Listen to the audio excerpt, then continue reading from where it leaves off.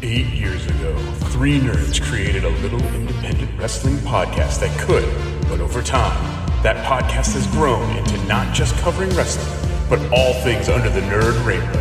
From Marvel to the Muppets, from Frank Sinatra to Count Chocula, from Mickey Mouse to CM Punk. Now, here is some combination of Chad, Zach, and Luna as we welcome you to the IndieCast. All nerd, all the time, exclusively on the WNRN.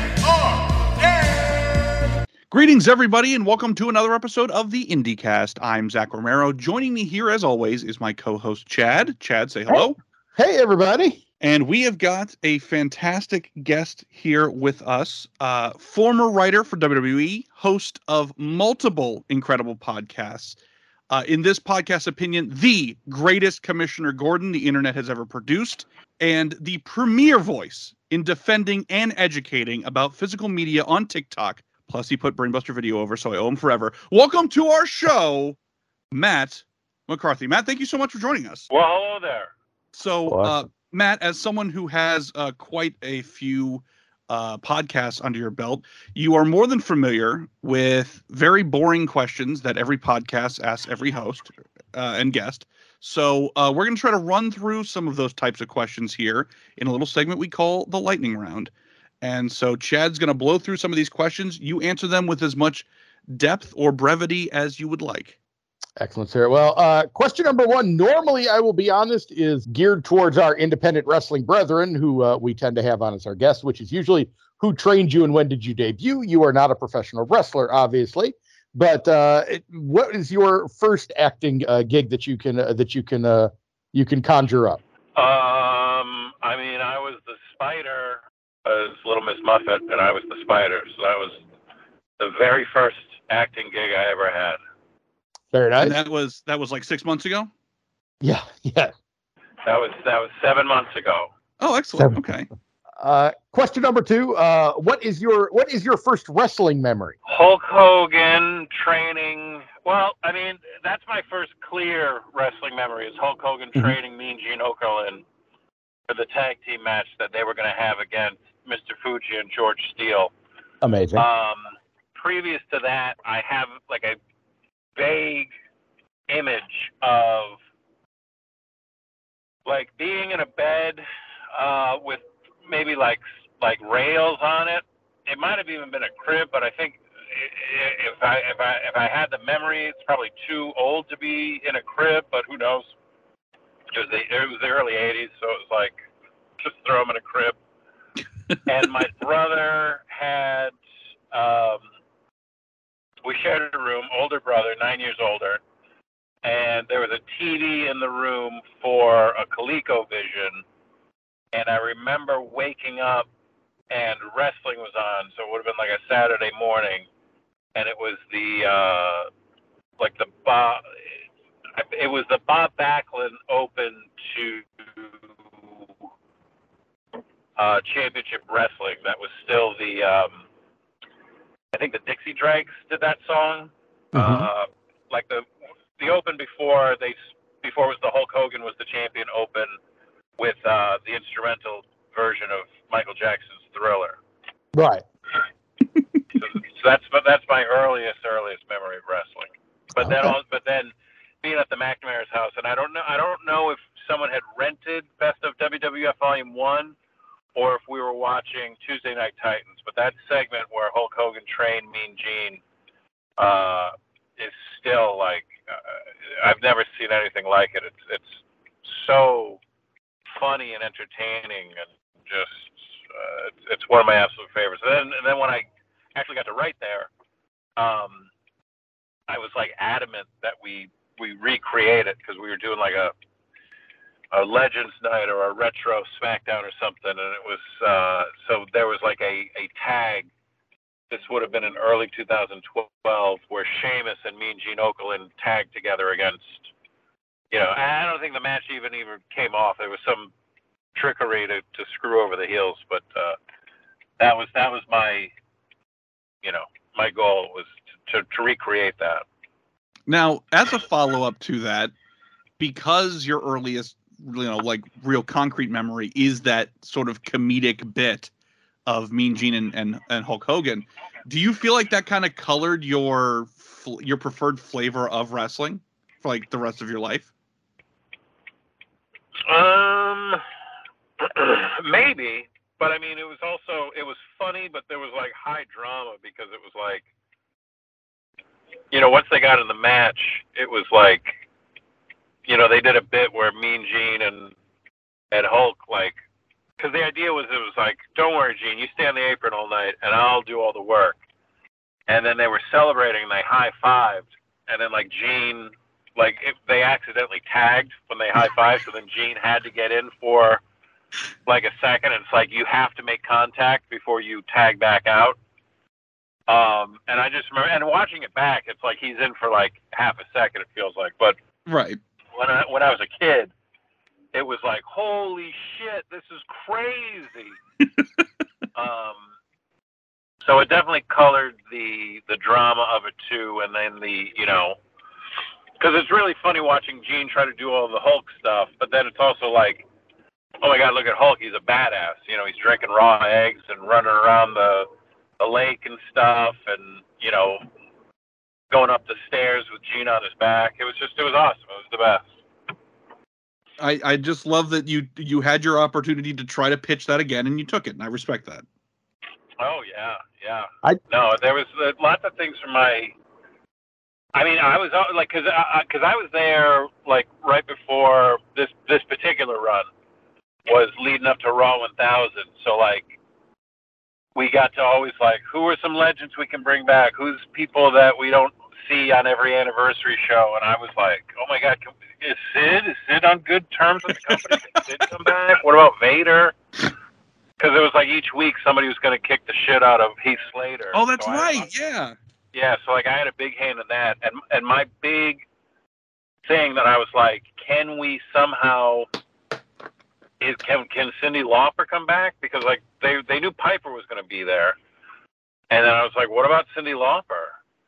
And then it was like, why don't we do a thing where Piper is giving her like a framed record or a framed picture or whatever to kind of make amends for the one that he broke over Lou Albano's head back in 84 or 85, whatever it was. So yeah, I don't know why I brought that up, but that was another like fond memory from childhood that I was like, can we somehow put a button on this, or resolve this feud type of thing? Well, I do feel like it was your destiny to really bring to closure some of those like monumental rock and wrestling moments of like, well, right. There's still unfinished business here, folks. Well, I mean, I was like, when they were going to drop, and they had basically dropped the anonymous Raw general manager, I was like, even if it's a fucking joke, we have to pay it off and reveal who it was. Even if it was just, Hornswoggle under the ring, which I believe is what it wound up being. But that was the punchline. Yes, it was indeed. But I forget who my pitch was that it should be. I think my pitch was that it should be like Bob Backlund or somebody erratic, because it was like, it was so, sometimes it was a heel, sometimes it was a babyface, and it was so erratic. I was like, it would make sense if it was somebody who was unhinged. That's true. Have Bob come out, cut the promo about leading your society when he beat Bret Hart. Like, just have him cut the new version of that promo, and it's all explained. Because I even had the pitch about, I was like, on Raw 1000, we should reveal who was behind GTV. And that was like, and it just turned into a joke line, but like, I was like, Zack Ryder should say, like, Mean Gene, you were the one behind GTV. And he's like, I didn't even work at this company at that time. And then Ryder's like, exactly. We could have really just done like an unsolved mysteries of, forgotten storylines and stuff. Yeah. Oh, how is that not a TV show? That's not a bad idea there. Just to like, Matt, that idea is yours. Take it. Yeah. It's with our blessing. Take that and run. What is our next lightning round question? Lightning round question number 3. Obviously you work in the entertainment field and movies and like. What is the best thing you've ever had at catering? Ooh, good question. Usually it's like the skirt steak, and then they have like that green sauce on it. Oh yeah. Yeah. Oh, Yeah, like God, a chimichurri sauce. yeah, that's always unbelievable. Like because the guy's always off to there's usually like a truck or like, the hot plates, and then the guy's off to the side with his carving station, and it's always so good. Very nice. I Never do at love WWE a good. though. That was always on like a commercial or something. Right. Yeah. Oh yeah, of course. Question number 4. There is some sort of like, let's say it's like a Last of Us type of emergency. You're trying to get out of home real quick to get to safety. What's the one piece of physical media you have in the home that you're grabbing to make sure you save it? Probably the videotape of like either the high school or college, like making videotape like dumb movies in the backyard with my friends, or in college, Okay. like fucking around with the camera in the dorm room. Now that I mentioned that stuff, I should probably digitize it. I was actually just about to ask that. I was like, is that why you got into digitizing VHS, to like protect that? But clearly the answer is no. No, because honestly, the stuff that I digitize is usually just for the TikTok, or for the convenience of, just now it's on this little cloud and I can watch it on the TV in the other room. But like, I like, the magnetic tapes have proven far more resilient and reliable than we were led to believe. Obviously, it's degrading and it is losing its magnetism. It's just the nature of it. But like, how often do you have to change out a fucking hard? Like, because I know people with like these external hard drives, with like these Plex accounts and stuff, with like 20 terabyte drives, and it's like, yeah, you got to have the 2, so it's a backup, and then change it out every 3 to 5 years, because if it crashes, you don't know when it's going to crash, and sometimes it'll crash even before that happens. But then the bearings get burned out if you run it too long. And I'm like, Jesus fucking Christ! I have videotapes as old as me that still play and still sound fine, because I don't know. So it's interesting. When you started bringing that up on your TikTok about like the external hard drive thing getting changed out, that was like the first time I'd heard about that. And I looked it up and I was terrified. I'm like, oh Jesus, like I've got so much shit stored on hard drives that I'm thinking like, oh, these will be good forever. But that does lead me to my next question. In both the cases of, one of your podcasts. I'm sorry to interrupt. No, go ahead. But I just watched that documentary, the first VCR, and it's not a very good documentary, but it's so dense with information. And then the other side of it is, what is it, like Cassettes Go Hi-Fi or something like that. Yes. And it's all about the history of magnetic tape. And the fact is these big companies still have like the bulk of their information on magnetic tape because of its reliability. And then they change that out every few years. Like, they have stuff on their cloud and shit, but like it's the simple reason that like every time you go to some big website, or like during the pandemic I was on unemployment, and it was like they're constantly like, or New Japan World is a great example, like the site's going to be down for maintenance, and it's like, yeah, because they're shutting it down and they're moving, probably, I'm assuming. One of the things they do is they're always moving information from one hard drive to the other, so that there's not some huge crash and they lose everything. But like big companies like Apple and fucking I forget the example they gave, but it's like, because on magnetic tape, like literally a cassette like that, I would play like Motley Crue in my car.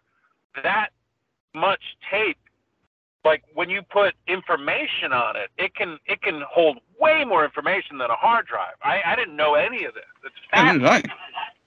Yeah, because there was something about what was it, NASA or something? Not NASA. It was one of like the Air Force or something like that. Like they keep a bunch of their information on just like regular reel-to-reel tapes. Yeah. No, that's actually like people who like know what the hell they're talking about. That's actually the format they use, and because it is the most trusted and reliable. And it's like it's breaking down like nothing but fucking paper's breaking down. But like you can keep it at the right temperature and store it properly and not touch it with your greasy hands. And it's like, you know, this is why we have the Declaration of Independence still, you know, and we'll hopefully always have it.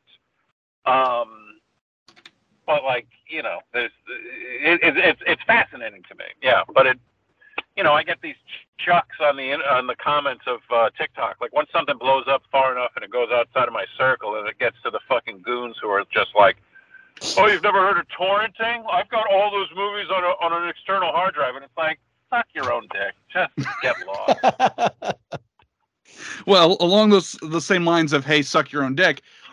So between your podcast about wrestling, which was, you know, kind of following along WWE, and I remember listening when there was kind of like the doldrums a few years ago, and you were like, hey, it's getting kind of hard to watch this every week. Sticking to your guns with WWE and wrestling in general, sticking to your guns with physical media, we're in a resurgence for both. So I guess the question is, Matt, what's it like to be right all the fucking time? History will be kind to me.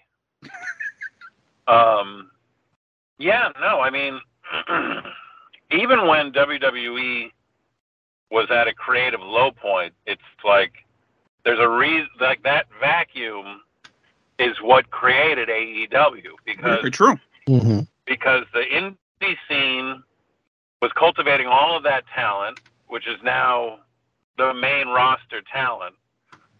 It's hilarious to me when people would complain, because we've been doing our podcast for 10 years, and when people would complain, dickheads mostly, that it's like, why are you talking about PWG? Like, please stop, just talk about what happened on Raw. And it's like, first of all, please let me know what I can do to cater my podcast to meet your specific needs, sir. Right.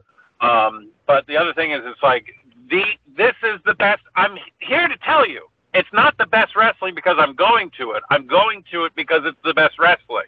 Right. And now it's fucking all the Kevin Steen and Generico, you know, Sami Zayn, Adam Cole, the Young Bucks, Kenny Omega, Seth Rollins signed to WWE, like, right when I started. Actually, my first Ring of Honor show was Tyler Black's last show, and then he went to Florida and was, like, figuring out what Seth Rollins was. I mean, it's just hilarious that people complain about getting a sneak peek into the next big thing, and also getting to, like, but that was a minority. Most of the people were like, holy shit, I didn't even know New Japan. Like, I'd heard of New Japan, but finally you guys talked about it so much that I had to start watching it. And my God, thank you. And it's like, now it's like, you know, all those things came together with Ring of Honor, New Japan, and then AEW becomes what it is. And it's just, it's incredible. And it's still, we're still finding those places like GCW. Some of those shows are just off the charts. When it's not purely just a blood promotion, Game Changer Wrestling has some really quality stuff and like the top of the indie talent. And then we were just in San Francisco and went to West Coast Pro, and that really felt like PWG from, you know, 5-6 years ago. Like, it felt like a party, and the atmosphere was hot. And now, physical media, I mean, it's like, come on, it's the best. Well, speaking of California wrestling, how do you feel like Lucha Underground, for example, obviously done now for many, many years, but like, how do you feel like that sort of fits into that bigger tapestry of indie wrestling and sort of these like interesting talents and platforms leading to where we are now? Well, I mean, we used to go to that all the time, to the tapings. We were at the first weekend of shows, and it was brutally hot out. It was like in the 110s, and then inside, like that little. It was literally like they did not take a studio space and dress it up to make it look like a warehouse. That was a warehouse in Baldwin Park, and it was insanely hot in there, like to the point where I couldn't even sit down because there were these wooden benches, and it was like they were retaining so much heat. I was like, I'm burning my ass. I can't sit on this anymore. And they were handing out free bottles of water to people. I didn't even drink it. I was just dumping it on my head. It was, and then like Pentagon and Phoenix are in there tearing it up. And I was like, I don't know how these guys are, one, wrestling, but two, doing it with a mask on. I'm about to pass out just standing here. But that said, like that first season of Lucha Underground is maybe the best like wrestling show that there's ever been. They solved the dilemma of, the backstage, because like with Nitro and Raw, and especially Raw in the later years or recently, it's like, do they know the cameraman is there? Why are they having this secret conversation, like cheated to camera? Why is their opponent that they're talking about like not aware of what they're saying? Do they not watch the show? Why is everybody so stupid? The cameraman's invisible, and then he's not. They acknowledge the camera when it suits them. They pretend there's no camera when it suits them. It's from a logic standpoint, it's always very frustrating when they do that on Raw. Lucha Underground, they set the rule and they stuck to it. There are no cameramen. There's a wrestling. We are watching a TV show where wrestling is happening. Right. Excellent way to put it. And so the backstages, you could have any angle, any God shot you wanted, and it didn't violate any logical rules that had been set down. And then Dario Cueto was just, the heel authority figure is as dead can be, but that was as good as anybody since Vince McMahon has done it. Absolutely fantastic. Yeah, and MLW was not dumb for working, bringing him back into the fold to have him start doing stuff with them too, because I think he is absolutely right. I completely agree. One of the best authority figure characters, good guy or otherwise, that's been out there. So I do want to give WWE a little credit lately too, that they're still not perfect about like, hey, do they know the cameraman's there or not? But they've gotten very good about doing little Easter eggy stuff with people in the background of shots that people are not catching till later. Like they had Cody and Kevin Owens talking to each other before Cody came out to ultimately end up saving like Sammy this week. And I thought the fact that it was way in the background of another section was smart work on their part for this at least. So maybe they're starting to get a little better idea of how to handle it. Yeah, it's interesting. I've been noticing a lot of those Easter eggs, like so-and-so's in the background talking. It's definitely interesting. It can wear on me a little bit, where I'm like, let's just get to it already. Right. But and I think some of that Easter. No, go ahead, man. I'm sorry. The product has been better than it's been in a long time. Agreed. And I think the Easter eggy stuff may be kind of in reference to the, rabid search and find Easter egg hunt culture of so many movies now. Like how many, YouTube channels or internet personas are built around like, I saw the Hulk's ass crack in this scene in Avengers and it means this and this. Like that's a whole subculture now. So maybe that's kind of part of it is like, people love to like comb through footage and try to find meaning in things. So let's appeal to that. I still don't think we've stuck the landing on it, but it is nice that they're like putting effort in, I guess. Yeah, I don't know. That's a good point. Now, one of the, as I said, before we start recording, I did some deep dives here and listened to your shows. And so I wanted to actually ask a kind of a fuck, marry, kill, as it were. when it comes to cart-related foods. You had mentioned some strong opinions about cart nuts at a certain point on one of your shows. And so I wanted to ask, fuck, marry, kill, cart nuts, cart pretzels, and cart hot dogs. What do you mean? Like from a vendor on the street? Yeah. Like you're on the street, like in New York or whatever, and you've got cart selling Bavarian nuts. You've got, which, as you pointed out on your show, smell fantastic, but taste like someone's asshole. You've got cart pretzels, and you've got the cart hot dogs. So fuck, marry, kill on that front. I mean, you got to kill the nuts for nuts. Those things they always smell incredible, especially when it's cold out. Mm-hmm. And then you have after you have two, it's just like, fuck, this was a mistake. So kill them. Fuck the pretzel, because it's good, but again, you can't get through the whole thing without it suddenly turning to a rock and very true. You want to kill yourself. And then marry the hot dog. It's the most versatile. It's the best, and it's a sandwich, so it's a wonderful, delightful affair. Incredible. Excellent. Is that a sandwich or is that a taco? Wasn't there a whole debate on that one for hot dogs that could possibly be considered a taco? No, tacos are tacos. If I took taco meat and put it on bread, it wouldn't suddenly be it wouldn't still be a taco. If you put taco meat, it'd be a sloppy Joe. Thank you. It's a sloppy Joe. Right. Which is a sandwich. True. Like okay. We just reverse engineered it, folks.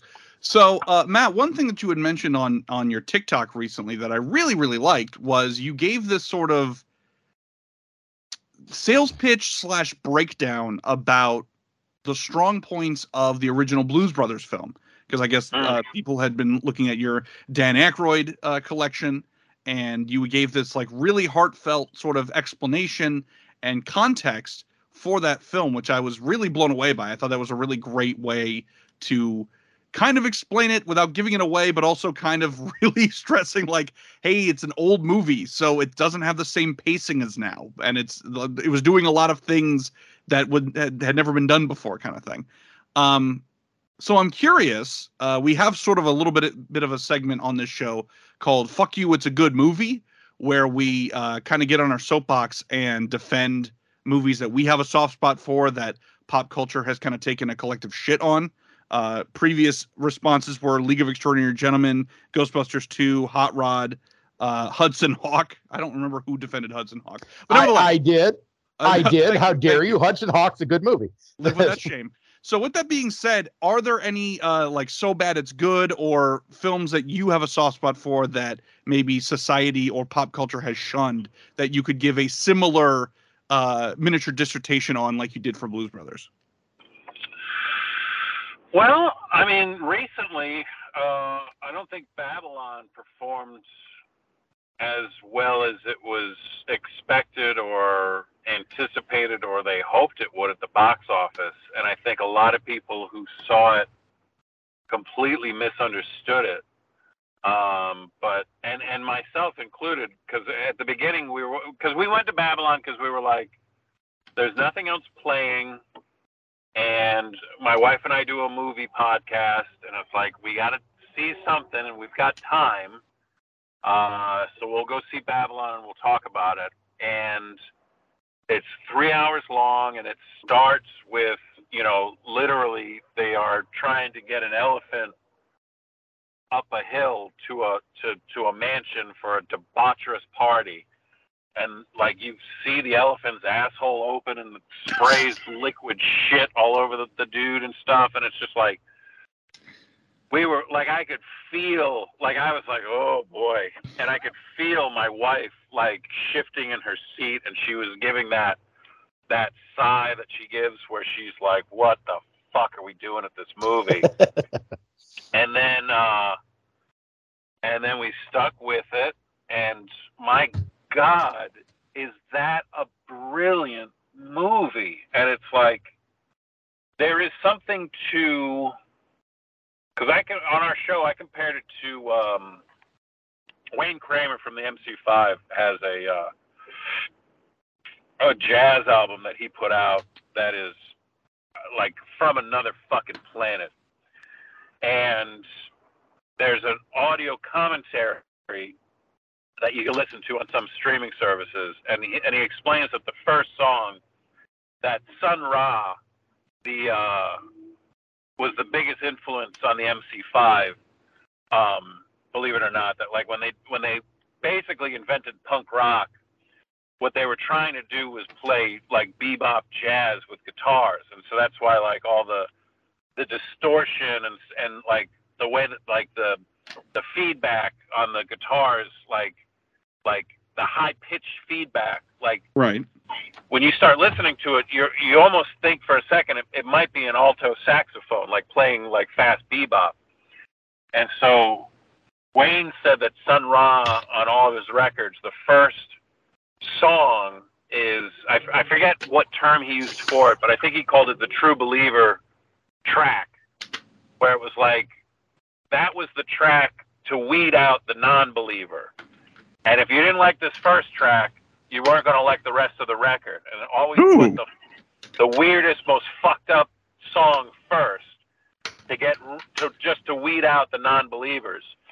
And I was like, and there was something similar to the movie Babylon, because I was like, you put this raucous, disgusting image first.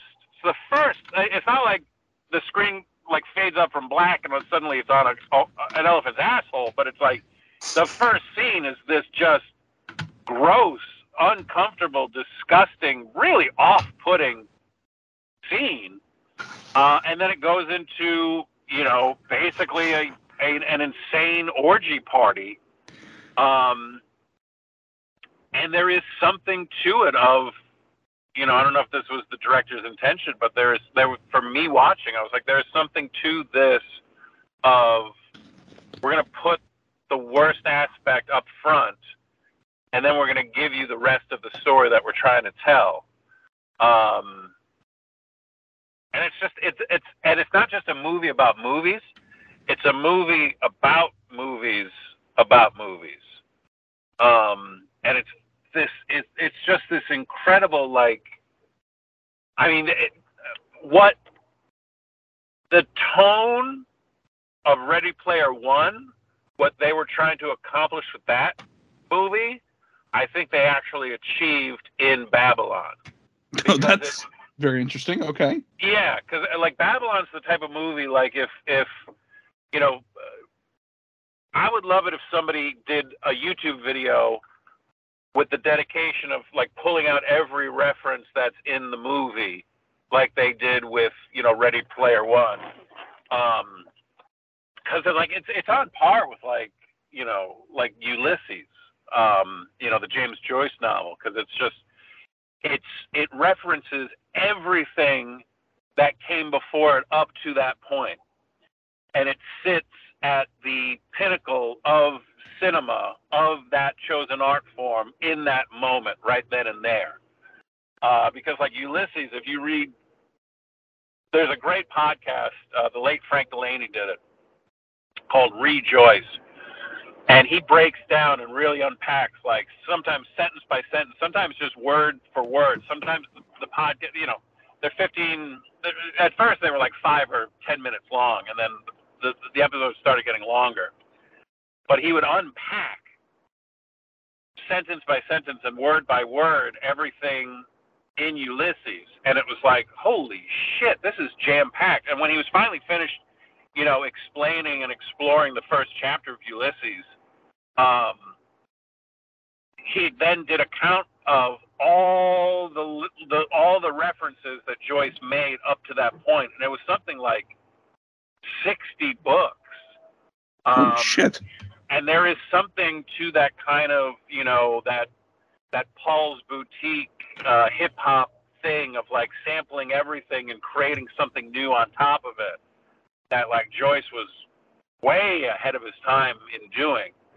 And Babylon has that same flavor of like, because you can watch it on the surface and just be like, wait, it's the plot of Singing in the Rain. Why am I watching this movie? Or like the end scene, I'm like, this is beat for beat the end of Boogie Nights. Like, what the hell is happening here? But it was like, no, that's the point. The whole movie is supposed to be self-referential because it is about movies, and it's about movies that are about movies. And then by the end of the film, and I'm spoiling nothing, I mean, it's an experience that has to be seen. The end of the movie, it just goes through this montage of like literally every iconic scene from almost every movie you could think of just starts flashing by, up to and including Avatar. And then it just, this part made me cry because it just, and it's so like esoteric and obtuse, and it's not the kind of thing that would bring me to tears usually. I like watching Kevin Von Erich wrestle in Godzilla movies. Right. But like at the end of this thing, it just started flashing like the three primary colors that a movie projector uses. And it was just, in that moment, I was like, holy shit, this is what it's all about. We're just watching these flickering shadows, just we're just being dazzled by lights. And it's taking us, like, moving the culture forward and, like, moving people to tears and to rage and disgust. And there are movies that are so upsetting people throw up in the theater, and it's just this, it's this monumental experience. And then it comes all the way back to the image of an elephant shitting on a man, and it's just like, this is art. This is everything. So I think a lot of people miss that about Babylon, and they should give it another shot.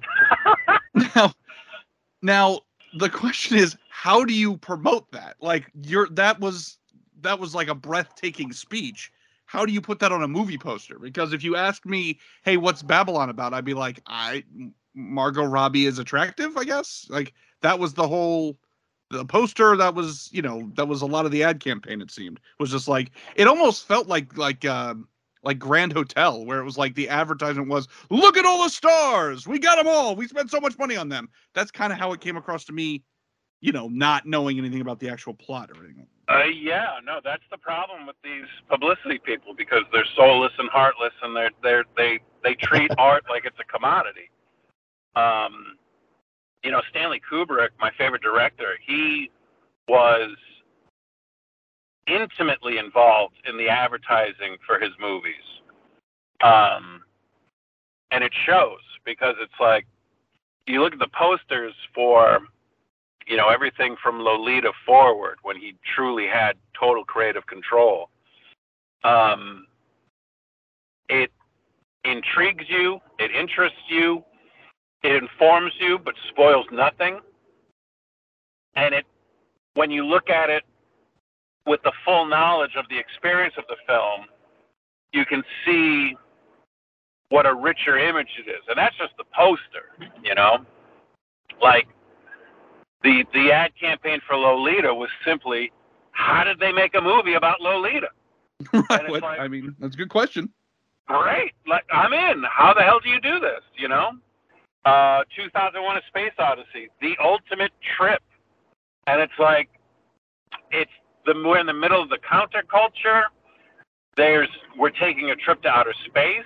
We're taking, the end of that movie is as close, until Fear and Loathing came out, is as close to a psychedelic experience I've ever seen on film. I mean, what else? The Full Metal Jacket, the helmet with the peace button on it. I mean, it's just like, the guy, Kubrick, knew how to market a film. The guy was a complete and utter genius of all aspects of cinema. So with Babylon, they just didn't know how to. They're like, put Margot Robbie on there, put Brad Pitt on there, and that'll be enough. And it's like, even big stars are not enough. There's so much content, and there's so much competition for our attention that it's just, and I don't know that you can sell a movie like Babylon. It's like, it has to be experienced.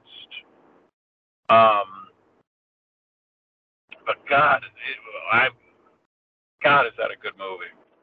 Well, and I think to your point with like the days of just the star power is all you need, if it wasn't already kind of, I don't know, put to bed with, your superhero movies and things along those lines, I think with the advent of the like original streaming content, that is a lot of that is where it's like, oh, hey, it's a space movie, but all you need to know is we got Chris Pratt to be in it. And that's a lot of Netflix and Amazon and their sort of streaming elements is just based around like, hey, you're never going to believe this. We got this celebrity to be in the streaming movie.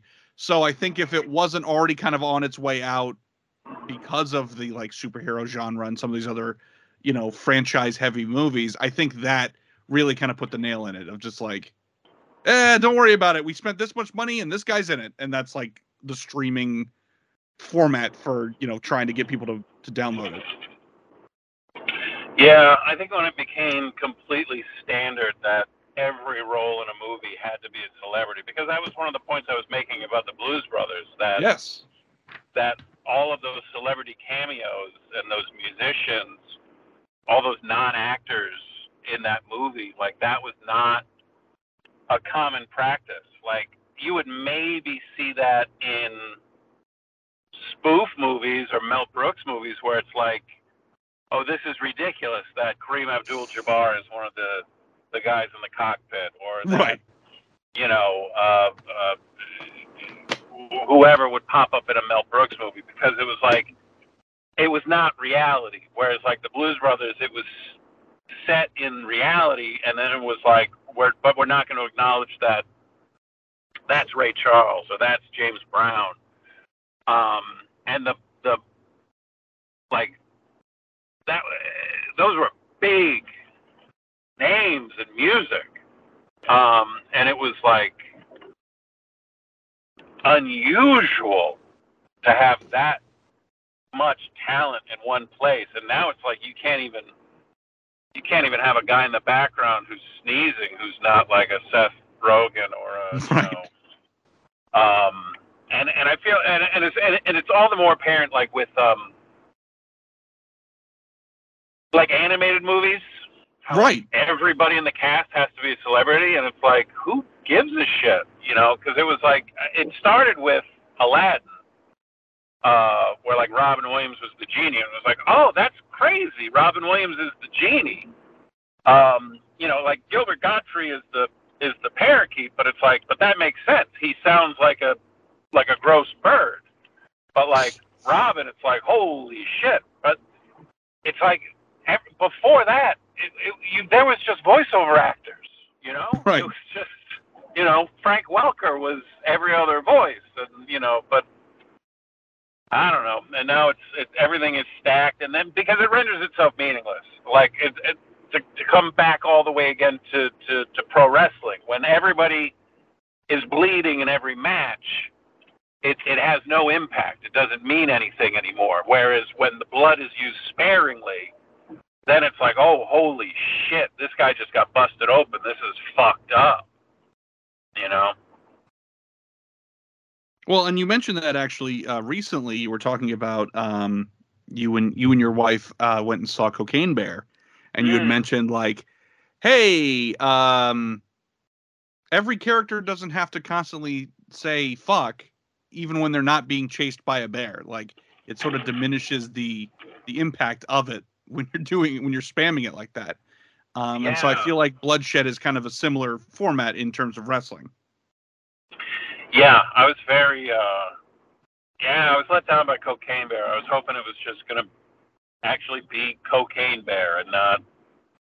It was so erratic. It was like, are we taking it seriously? Are we not? Because at no point in like Snakes on a Plane am I supposed to be like actually scared of the snakes or like, just if you're making an exploitation movie, make the exploitation movie. Stop trying to like, oh, is it a horror movie? Or, oh no, is it a comedy? Is it a horror comedy? I mean, like a horror comedy is the hardest type of movie to do. And I don't think Cocaine Bear succeeded in it. really liked. But like, again, like with Lucha Underground, it's like they set the rule. Even though I've watched wrestling my whole life, they know that the cameraman is there. This new wrestling show is saying they don't know the cameraman is there. There is no cameraman there. And now I accept that rule because you set it up and you played by that rule.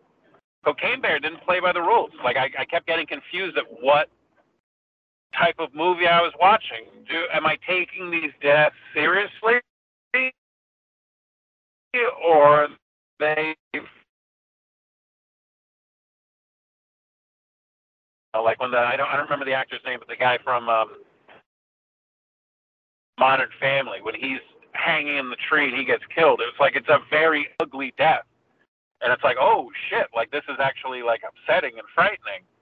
And then when the park ranger shoots the kid in the head by accident, and she doesn't even react, she completely no-sells it, and I'm like, what the fuck is going on here? Like that nobody's in that much of shock that they blow somebody's head off for the first time in their life. They commit a murder, and they just don't even give a shit. Yeah. It was too bad. But I like Elizabeth Banks a lot. Yeah, you're absolutely right. The Jesse Tyler Ferguson death was odd because even him being in the movie was it. I don't. Did it take you out of it a little bit when he showed up because it was him, or it was definitely, he looked so different that right. Every time he was on screen, I kept being like, who is that? But yeah, it was like either it's just hard to make a horror comedy. If they had just made a comedy that was very violent and over the top, that would have been great. But like trying to make it was like they were trying to make it Jaws sometimes, and then they were trying to make it, like Evil Dead at other times. Like when she's getting pulled across the pavement and her face is getting pulled off, I'm like, yeah, that was funny in The House That Jack Built, because The House That Jack Built was like, this is an ugly, fucked up, insane movie that's also going to be really funny because of how fucked up it is. But like Cocaine Bear, it was like, here's a movie where it's basically like, Wet Hot American Summer, but then all of a sudden a killer bear comes in and starts eating everybody. That sounds interesting, but it's like the trying to balance that proved very difficult, at least the way that they did it. My biggest concern is I wish that they, I like I said, with Jesse Tyler Ferguson, you're absolutely right. I wish the biggest name they had in the movie was O'Shea Jackson Jr. was Ice Cube's kid, because I think he is starting to become just enough of a name that you could, like, people's like, oh, I know who that is, but just not enough of a name that it doesn't take you out of it. Like the Ray Liotta stuff, especially with it being like his last movie, and Jesse Tyler Ferguson definitely pulled me out of it a little bit. And that was one of the hard parts on that one for me, is that they wouldn't let me get really into it because they kept putting little things like that in there to make me go, oh, isn't that guy? Or, stuff like that happening. Even like the Kerry Russell stuff didn't bother me as much for some reason, but the rest of it pulled me out of it. So I ultimately had fun with it as long as I didn't think too hard about it when I left. I still had a decent enough time with it. That's how I can say that much at least. So yeah, it's like, it's the type of movie where it's like, again, it's the cameo culture is like ruins a movie like that. Like you can't like the new Evil Dead movie, right? We are not going to recognize any of the actors in that movie because they want us immersed in that film. And the trailer that ran for Evil Dead Rises was so fucking upsetting and scary, because it feels like they are those people. Because I'm not sitting there watching, like you said, like Ray Liotta in a wig. Like, if the movie's going to be Ray Liotta in a wig, then we need to go in that direction. You don't expect me to care. You know, don't expect me to buy into it. Make it ridiculous. Like Snakes on a Plane, it's like, yeah, have Sam Jackson in that movie. Because it's like, okay, now I'm watching Sam Jackson, and he's sick of these motherfucking snakes on this motherfucking plane. It's like, that's a movie that knew exactly what it was. You know, Cocaine Bear had an identity crisis. Well, it's funny that you mentioned the Evil Dead Rises, and I've always stood that I think part of the reason why original Texas Chainsaw Massacre was as effective as it was is because there is nobody in that. Like, right. If you're showing that to someone who has no idea the context, they're halfway to believing that you're just showing them a snuff film because it's just regular people. And so that you're absolutely right. There are certain situations where star power in a film is going to hurt the film. Yeah, it's a distraction. Can I go another way on that one with the celebrity thing that might be bugging me, especially kind of going back to animated a little bit? That new Mario Brothers movie that's coming out. Yeah, exactly. Did we need to have like Chris? And I didn't think we were going to shit on Chris Pratt today, but I guess we are. No, fuck him. Yeah, well, I mean, but like, why was there? Did the Mario movie really need all these celebrity voices? If you, especially considering all the voices that the people that do the voices for Mario and them, it's not like they're dead or anything. They're all still out there and completely capable of doing this movie. And Mario, I think, would sell itself without needing maybe Jack Black. Okay, I can maybe see that one for Bowser, but I guess I don't get it otherwise. That's another one that I feel like that's the same kind of cameo culture case we're dealing with here, that it's got to be a celebrity when it didn't need it to sell it in the first place. It's insane. It's like nobody's lining up. Nobody is saying, "Oh, cool, a new Chris Pratt movie. What's it about?" Right? It's like no. Super Mario is the fucking star of the movie, and the guy has done the voice for Super Mario for how many decades? Right. And it's like, no, we need a name. It's like, what? Mario is the name. Right. It's insane. So, and they make the movie worse because of it. Right. Because at best, it's gonna probably be distracting. Or at absolute best, it's passable, which why could we have an actual voice actor just do it instead? At worst, it'll be distracting and it'll be shitty. That's so weird. I can definitely tell you it's distracting because when I saw the preview and Mario spoke the first time, and it wasn't even Chris Pratt trying to do a Mario voice. It's just Chris Pratt being Chris Pratt. It's like, well, fuck that now. What's the point? So it's like if we were going to do Popeye, you're just going to cast Chris Pratt as Popeye then. It's like that. It's a iconic character, decades old, with a distinct, recognizable voice that you're not going to fuck with. Like when Robin Williams played Popeye in the Robert Altman movie, it's like it's like, yeah, he's Robin Williams. He can open the movie, but also he does a spot on Popeye. Right. Insane.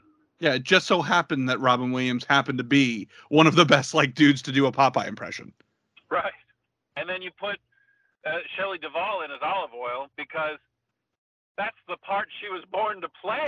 It's basically fucking typecasting from there. There was like... Yeah. So, Matt, we here at the IndieCast, we've got two very, very special questions that we ask all of our guests. And although we are not quite at 10 years yet, we are at a shameful amount of years in our own right. So you're in your own kind of Hall of Fame here with these two questions. So first, unfortunately, in the incredible performance art that is professional wrestling, we lose a lot of talent early. So whether it be writing for them when you were writing for WWE, having them on your show, or, you know, just being able to sit down and talk with them? Who is one dead wrestler that you wish you could share some time with? I suppose Andre the Giant, because that would just be wild to have met Andre. I saw him wrestle once, which is pretty fucking amazing. But then, you know, after that, I kind of met everybody I wanted to meet. I met Piper. I met Jimmy Snuka. I didn't know about all of that when I met him, but I met him. Met Flair, God. I guess I've never met Billy Eadie. I like Billy Eadie a lot. You know, Mass Superstar, Demolition Axe. Mm-hmm. But yeah. That would just be wild to have a story about meeting Andre the Giant. Excellent. I think it's actually the first Andre we've had on the show in quite a while. He's snuck in the past, but he's not, surprisingly, not nearly as regular of an answer as Eddie and thank you for not saying Man Eddie Guerrero and Macho Man Randy Savage, because that's the one we get constantly. And then follow-up question. We here at the IndieCast believe that every animal in nature has certain evolutionary traits to ensure its survival. So giraffes have long necks, rhinos have big horns, etc., etc. Our belief is that human beings as an animal, their evolutionary trait is their ability to use tools. So, Mr. Matt McCarthy, if you could fight any animal, what would it be, and what weapon would you use? I don't know. I'd fight a fly and use a fly swatter. He's booking himself to win, folks. That's what that's how you do it. Well, Matt, this is the part of the episode where one Mr. Brian Cage officially gave us permission to call Get Your Shit In. If you want to let everybody know about your social medias and where they can see you, the floor is yours. When are people going to hear this? Tomorrow. Okay. In that case, hey kids, it's your old pal Matt McCarthy telling you to follow me on all forms of social media at McCarthy Redhead. Check me out on TikTok. I show off my massive movie collection, and you can get a load of that, and maybe even request to see if there's a particular movie that you really like, to see if I have it. And if you like pro wrestling, you can listen to the We Watch Wrestling podcast, available Wednesdays wherever you podcast. And on Fridays, you can listen to me and my beautiful and talented wife, Glennis, talk about movies, TV, TikTok, and all things in between. Watch it with Matt and Glennis. And this Saturday, I'm going to be in San Diego with Pete Holmes and Laura Banks. You can get your tickets probably on PeteHolmes.com.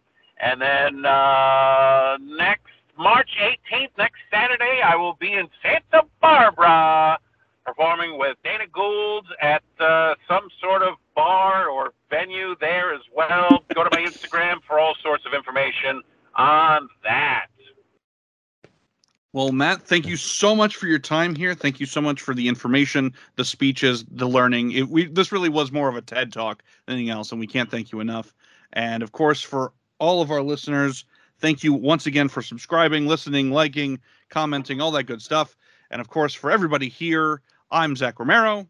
And I'm Chad Allen. Until next time, everybody, we always say deuces. Well, hope I don't poop today. Hercules Mulligan! A jump scare is the Canadian destroyer of horror film. Pardon me. Might I suck mine own dick for a second? I'm ready to greet the day, you fucker. Every single one of you guys has made a horrible decision. It's that dirty-ass Meryl Streep.